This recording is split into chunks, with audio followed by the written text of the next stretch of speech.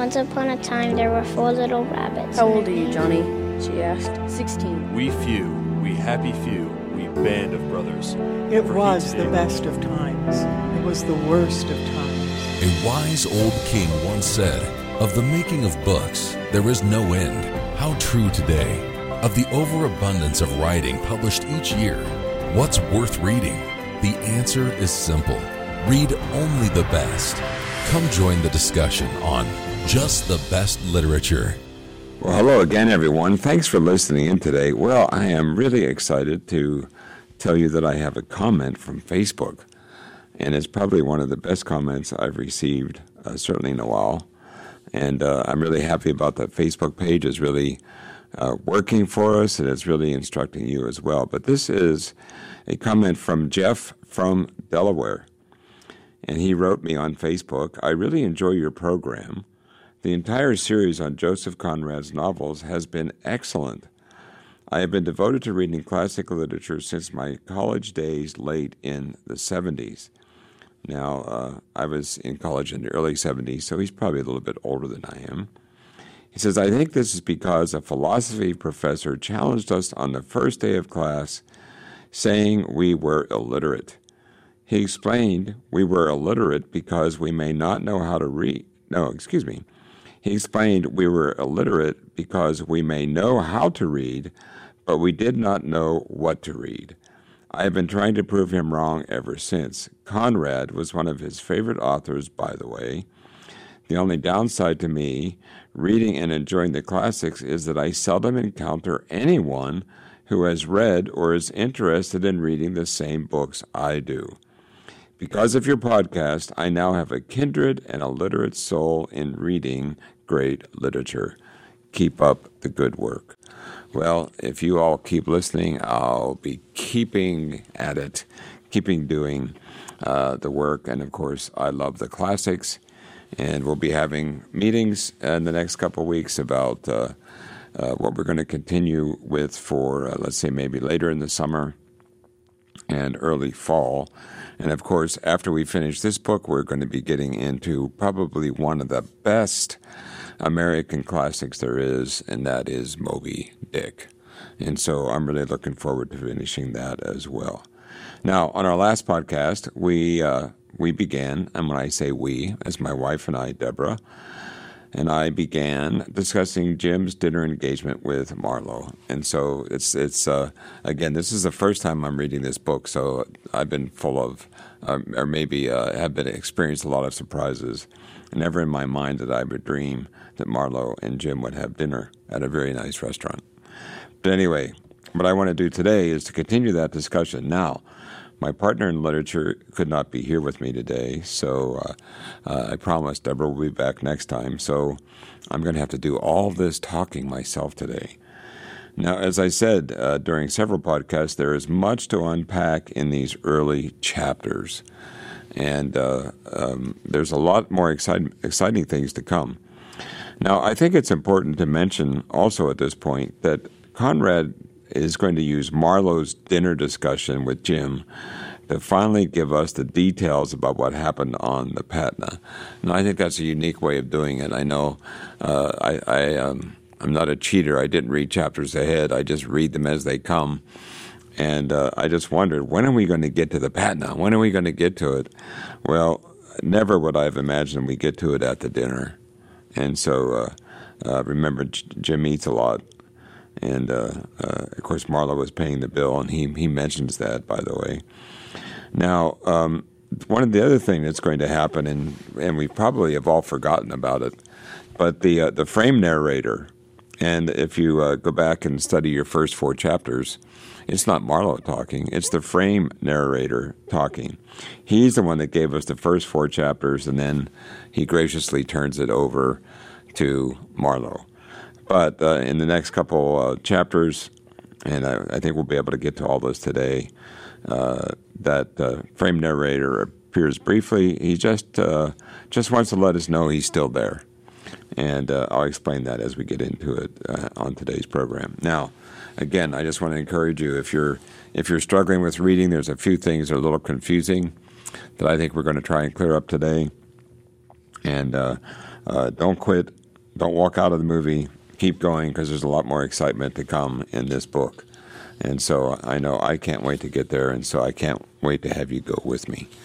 Now, last time we were on page 59, we were just finishing up with this. This is where they had started to have dinner, and Jim was drinking a little bit of wine, kind of loosened his as Marlowe says, it opened his heart, loosened his tongue.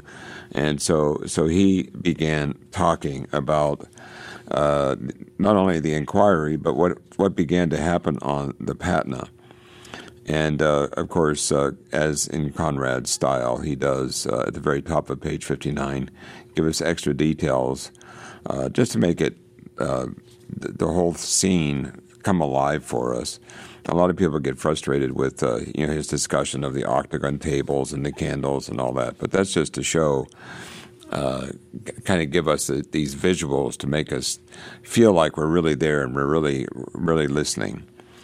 But the thing is, we have to understand that Jim, even though he's having dinner with Marlowe, he's really uptight about what's going on with the inquiry, and so they're having this conversation about what happened there, and Jim begins to tell us that the skipper and everybody else is ready to abandon ship, but he did not want to do that. So this is the second paragraph down. He says, "I couldn't clear out," Jim began. "The skipper did, and that's all very well for him. I couldn't and I wouldn't. They all got out of it in one way or another, but it wouldn't do for me." So here Conrad is giving us a little bit of insight into certainly Jim's character, and he does seem to have a lot of character, and we're going to talk about that some more during this podcast, or this section of the book. And then Marlowe comes right back, and he begins to make an assessment of Jim's state of mind at this time. And again, we know he's got the beautiful blue eyes. We know he's blonde. He has blonde hair. We know that he's tall. He's really. I would think, if you know anything about British history, a tall, blonde, blue-haired, very manly king is what all British people wanted. And so, so we know some of the outside of Jim, but what about the inside? And the very next paragraph down, Marlowe begins to say, "I listened with concentrated attention, not daring to stir in my chair. I wanted to know. And to this day, I don't know. I can only guess." So what did he want to know? Well, he wanted to know what makes Jim tick. What's really going on inside Jim? And it's, in many ways, this is totally Conrad's. I think it's his natural way he thinks. And I think if we'd have known Conrad, he would be talking a lot about human nature. He'd be talking about what goes on inside men's hearts and their brains. And so this is what he wants to know. And he says, to this day. And so, as you're reading this, well, we could read it like this has just happened yesterday. He says, "I don't know, I can only guess." He goes on to say, he's talking about Jim, he would be confident and depressed all in the same breath, as if some conviction of innate blamelessness had checked the truth writhing within him at every turn. He began by saying, in the tone which a man would admit his inability to jump a 20-foot wall, that he would never go home now, and this declaration recalled to mind what Brierly had said. And so now he's taking us back. And remember, we talked about this, I think, on the last podcast, or maybe the one before that Brierly knew Jim's dad. And he says, "At this declaration recalled to my mind what Brierly had said, that the old parson in Essex seemed to fancy his sailor son not a little." And so here, Marlowe has some information on Jim. He got it from Brierly. And, his father was very well thought of. He says, in the very next paragraph down, he says, "I can't tell you whether Jim knew he was especially fancied." And so it sounds like his if I remember correctly, there were 7 in the family, and the father probably did not want to show favoritism, and I tried very hard to do that with my 4 daughters, is not show favoritism. But the parson really did fancy Jim. He was really proud of his son. And he said, well, let me just repeat this. He said, I can't tell you whether Jim knew he was especially fancied, but the tone of his references to my dad was calculated to give me a notion that the good old world dean was about the finest man that had ever been worried by the cares of a large family since the beginning of the world. This, though never stated, was implied with anxiety that there should be no mistake about it, which was really very true and charming, but added a poignant sense of lives far off to the other elements of the story. He had seen it all in the home papers by this time, said Jim. So essentially what Marlowe is communicating here to us, the readers, is that Jim, because of what happened on the Patna, and we still don't know exactly what's happened. We know we're getting some ideas, but Jim was embarrassed by what happened, and he's embarrassed that he's on, well, the judgment stand and inquiry, and he's really trying to really stand up for his own personal character, but he's afraid to go home, and what's he going to do after the inquiry's over? And here's what he says about his dad. He says he has seen it all in the home papers by this time. He says, I can never face the poor old chap. I did not dare to lift my eyes at this till I heard him add, I could never explain. He wouldn't understand. So there's something that's happened on the Patna that Jim is so embarrassed about that he cannot go home and face his dad. Now, if he really knew his dad would probably overlook it if he heard all the facts. And so that's what we need to hear now is all the facts.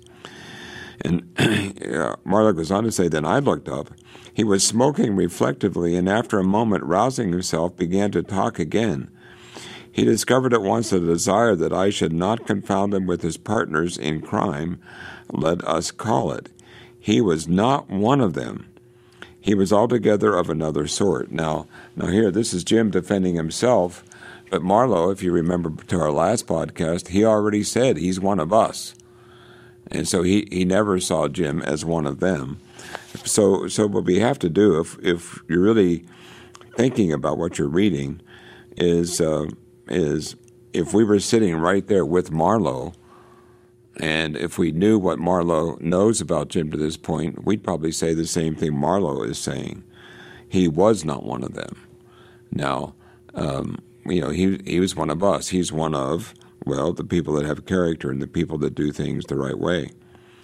But it says, he was altogether of another sort. I gave no sign of dissent. I had no intention, for the sake of barren truth, to rob him of the smallest particle of any saving grace that would come his way.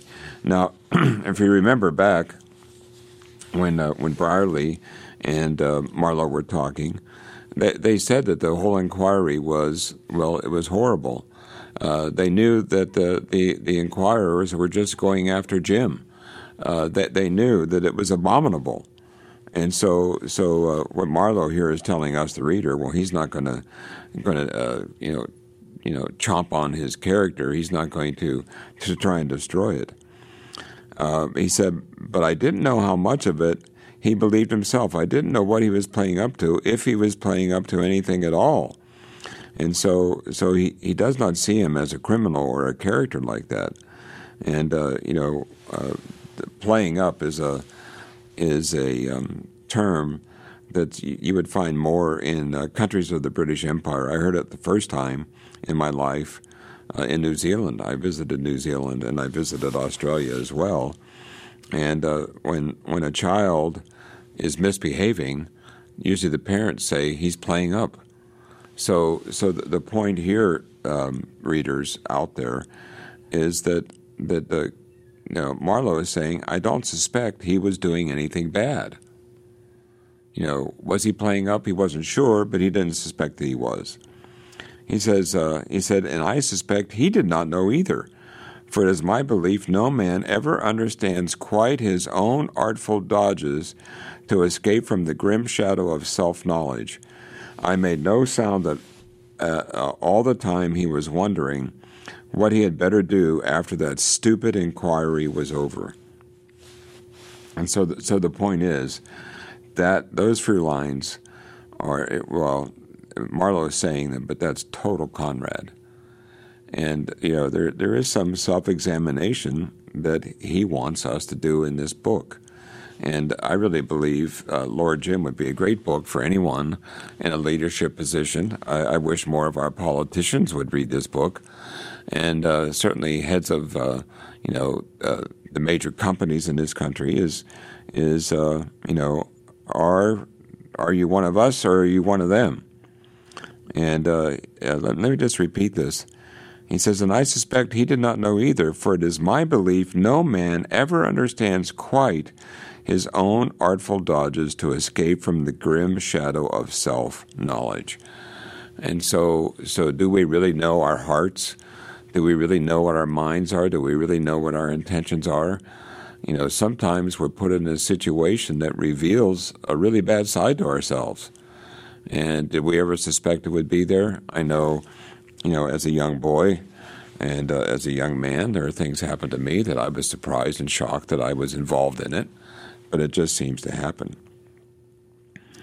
And so, but notice, Marlowe says the inquiry was stupid, so it seems like he is beginning to certainly agree with Brierley. And then also, I think what we need to find out, or we need to discover or say, is that Jim also feels the whole inquiry was stupid.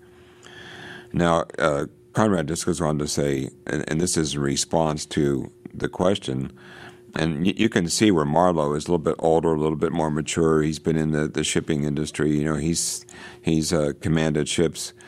And you can hear the question like a father saying, okay, Jim, what are you going to do now? What are you going to do after the inquiry? Because he was going to lose everything. He was going to lose his certificate. He was going to lose, his status that he had gained.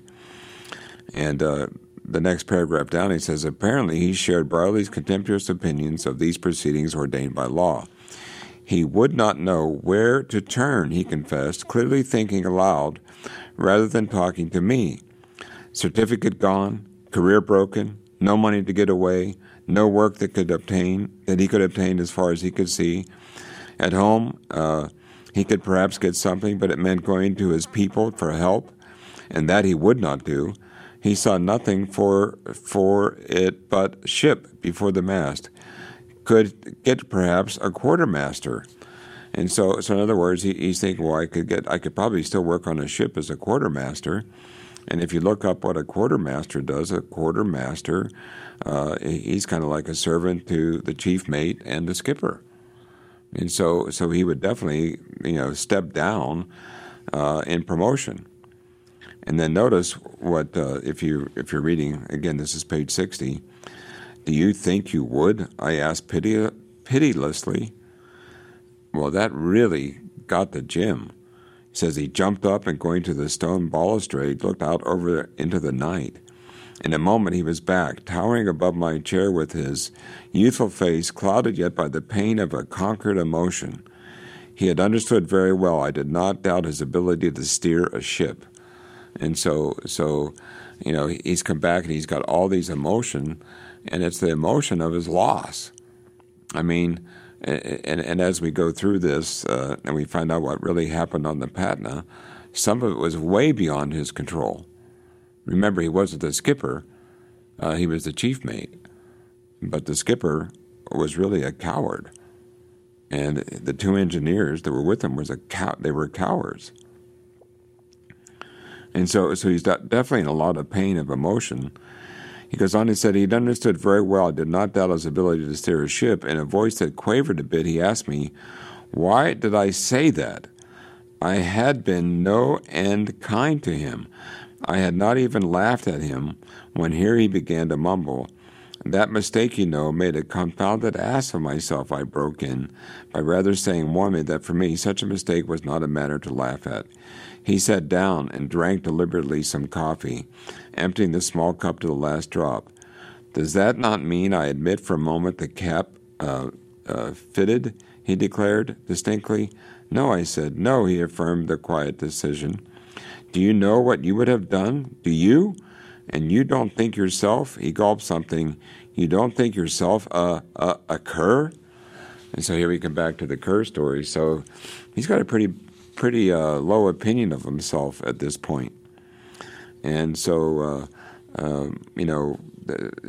we still don't know a lot of what happened, but we're getting there, and it's obviously really eating at poor Jim. And if you guys, we just stay on page 60, go to the bottom, it says, and with this, upon my honor, he looked up at me inquisitively. It was a question that appears a bona fide question. However, he didn't wait for the answer.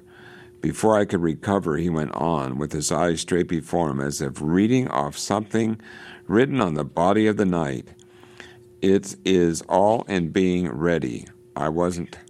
Not then. I don't want to excuse myself, but I would like to explain.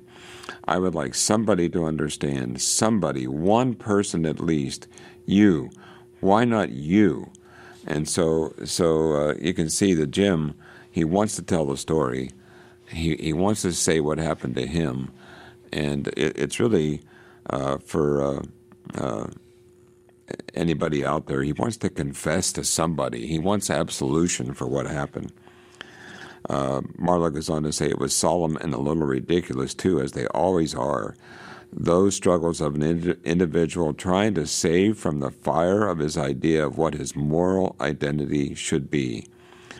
This precious notion of a convention, only one of the rules of the game, nothing more, but all the same so terribly affected by an assumption of unlimited power over natural instincts by awful penalties of its failure. And so again, now his real story begins, and what's going on. But that's a scene when he says there that it's like he was reading something written on the body of the night. That reminds me of the introductions to Star Wars, when you see the story coming up in the sky.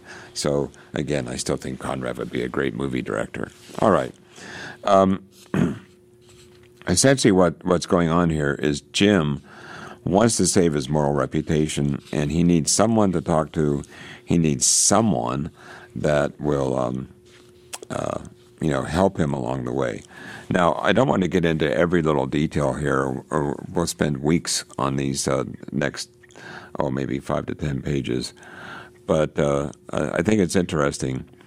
From what we know to this point, Marlowe says Jim's state of mind, he's confident and depressed at the same time. So he's really struggling. He's too embarrassed to go home and face his father. He'd rather stay in the poorhouse than go home. He's thinking of maybe, getting on on another ship as a quartermaster, which would be a real downturn for him.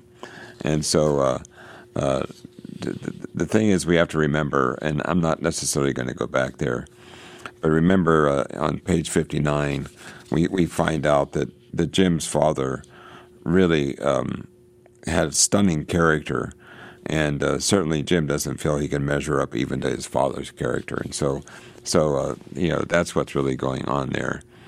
But again, we're told here that Jim was not one of them, meaning the skipper and the crew, and that he still, I think we have to admit that Marlowe still sees him as having real character.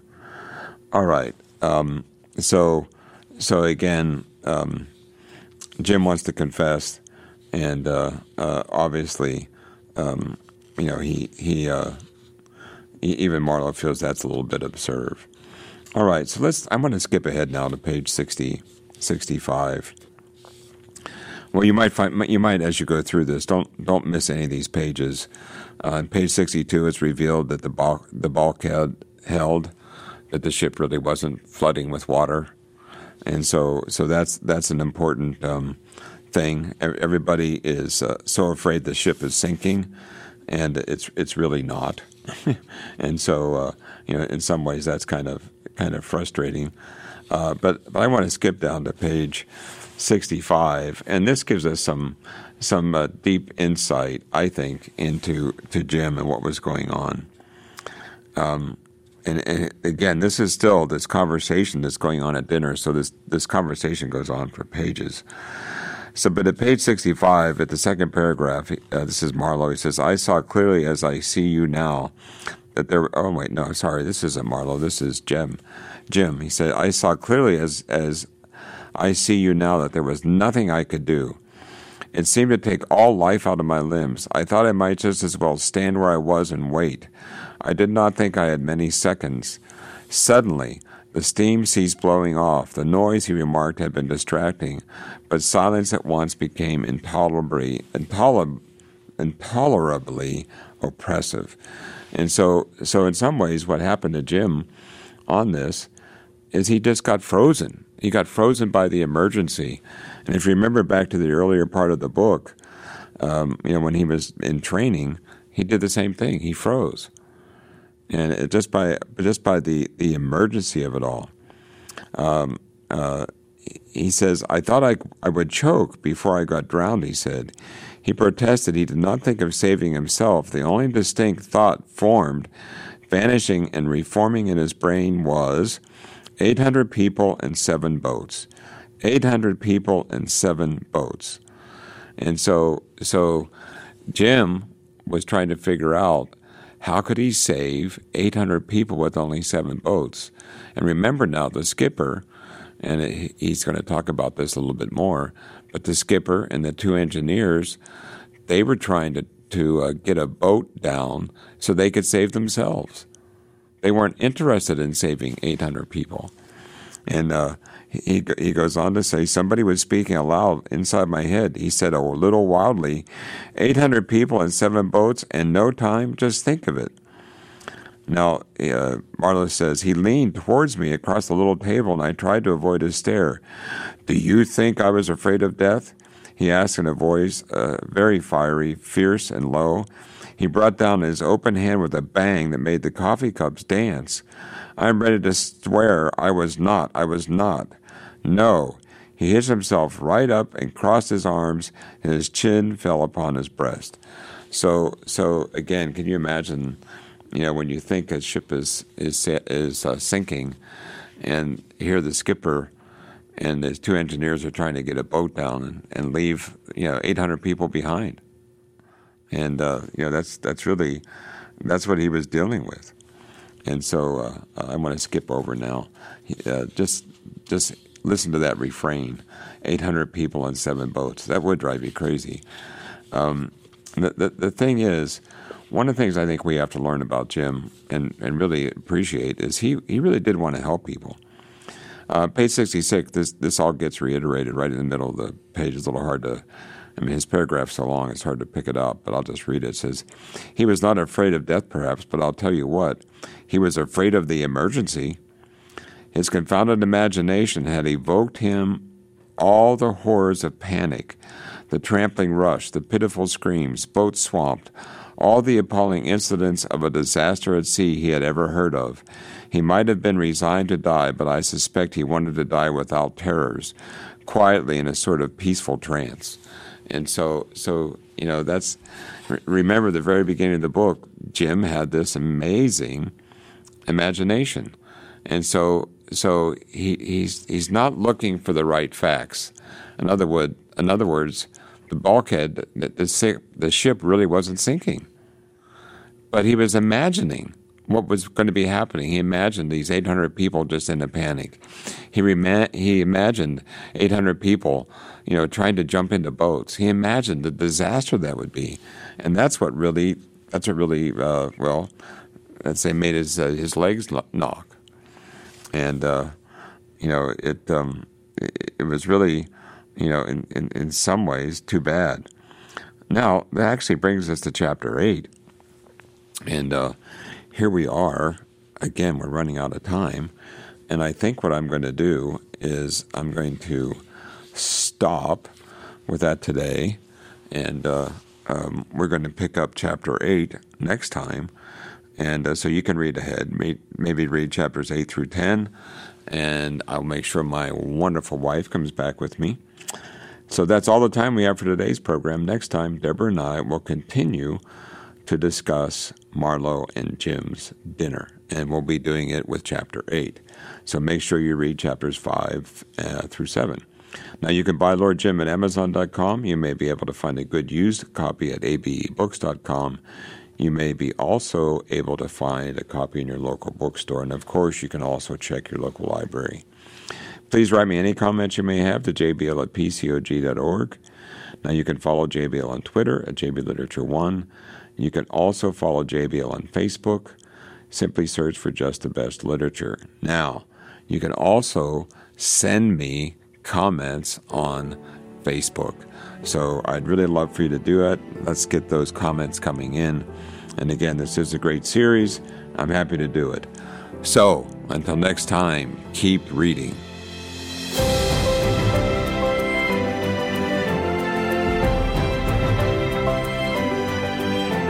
You've been listening to Just the Best Literature on Trumpet Radio, 101.3 KPCG, streaming online at kpcg.fm and thetrumpet.com.